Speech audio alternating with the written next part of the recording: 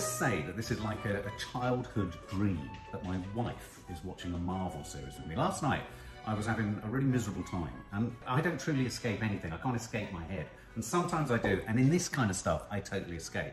So it's quite nice being able to escape with you. I'm loving it. Yeah, it's really nice. And I don't know if you saw our review of the first episode, where we had both said that we were really uncomfortable. We loved everything about it, but we were really uncomfortable with the point when she turns into the She-Hulk. She suddenly has a tiny waist, she has these big boobs, and then lots of you guys, thankfully, lots of you explain underneath. to us. Well, a lot of you said underneath our review for episode 1 that actually there's another sort of aspect to the way in which she becomes, if you like, hypersexualized in her shape when she becomes the She-Hulk. And that this feeds into a further narrative, because it's what we found already. It's very clever on the idea of the pressures of being a woman and accessing rage and fury and that alter ego. I love that. And managing the balance. The She-Hulk has worked for 20 years trying to find a way to contain, whereas she can just do it like that, because that's what we have to do as women. So there's some amazing, really feminist sort of tricks and tropes going on. Yeah. And yesterday I noticed... Well, I didn't finish the thought. Oh, sorry. And the point that I was trying to make was that what you guys said was that this transformation of a body, that yes, it's more sexualized and yes, it's more conventionally sort of feminine, if you like, bigger boobs and all that kind of stuff. This feeds into a narrative elsewhere or to come, which is about the pressures of looking a certain way. Which is in the comics. Yeah, which is in the comics. Yeah. And yesterday, I loved it because I started to see it. Yes. When she arrives for her new job and she's asked to just completely change herself into the Hulk. Then as she's walking through the offices, everybody's looking at her because she's got the job, because she looks a certain way. Yeah. It's actually very clever. It's incredibly clever. Yeah. And so in terms of if you're following the story... actually brilliant. Yeah, she was fired. She was essentially fired from a previous job because although she rescued everyone's lives, saved everyone's lives, it was considered a mistrial. But then this new law firm, which I think is great, that are kind of wanting to represent people with superhero qualities to them. They're representing people that sort of fall within the super... They want to be the first law firm. Yeah, exactly. So they employ her. Terrible. The owner, the guy that gives her the job is a horrible person. But he's a brilliant actor. Brilliant oh actor. My He's so God, chilling. The head of the law firm that, oh that my basically God, takes all the on. actors in this are so good. I mean, Tim Roth. Well, and also what I liked about the law firm that took her on was, and what I like about the show is it's throwing a sort of, I mean, from a sort of superhero perspective, it's throwing a spotlight over what's good superheroing, what's not good superheroing, what's a good superhero quality to have. You know, I mean, The Boys, the Prime series The Boys, throws a spotlight over what if the superhero world, if it was a real thing, you'd have all sorts of mental health crises, there'd be horrible superheroes, they'd be taking advantage of their benefits and all this kind of stuff. And this is, in a sense, Marvel's move on that territory. And by parking it in the world of law, where we all say this, don't we? Sometimes we say, how can those lawyers represent that person? They're unforgivable. She's put in that position because she's essentially asked to represent Tim Roth, who is the Abomination. I don't know what that character is because I'm not intimate enough with it enough. But apparently the Abomination had beef with the Hulk, her cousin, and so she's asked to defend him. So there's even that sort of aspect of truth to the job that she's having to do. She's having to kind of step over herself. But you're right, even when she went to the prison, didn't they say something about the way she looked? You can't come in there like this. Yeah. And yet, at work, she's been told that's how she has to look, which is what we face all the time, isn't it, as women? So, I absolutely loved it. I mean, we got to the end of it, and I was like, oh, can we watch another one?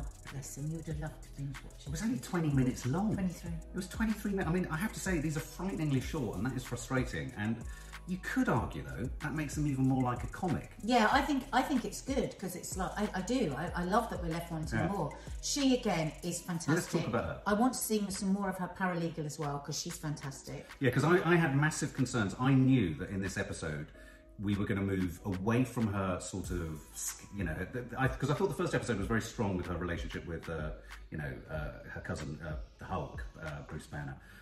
I liked all of that. Mark Ruffalo, that's what I'm grasping for. Yeah. I really liked all of that. And I was thinking, oh God, once we're in the kind of offices, is this going to sort of become a bit of a sort of, a bit of a kind of, you know, comedy light, not really working. But it's the strength of her friend, her paralegal.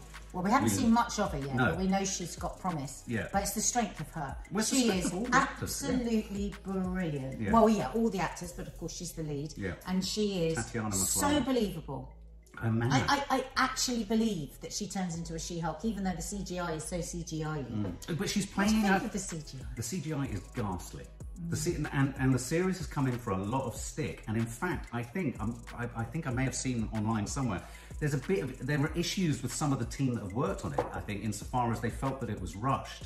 and that they weren't able to finish it off. And I think what's happened, which is really bad, and this is really bad for Marvel, is you need believability to that in order to really amplify. If Tatiana wasn't as convincing as this she would was, be finished this because would of be the CGI. absolutely, because when she picks up a cup, I don't know if you've noticed, they haven't even just done a sort of thing over it. It's not a real hand.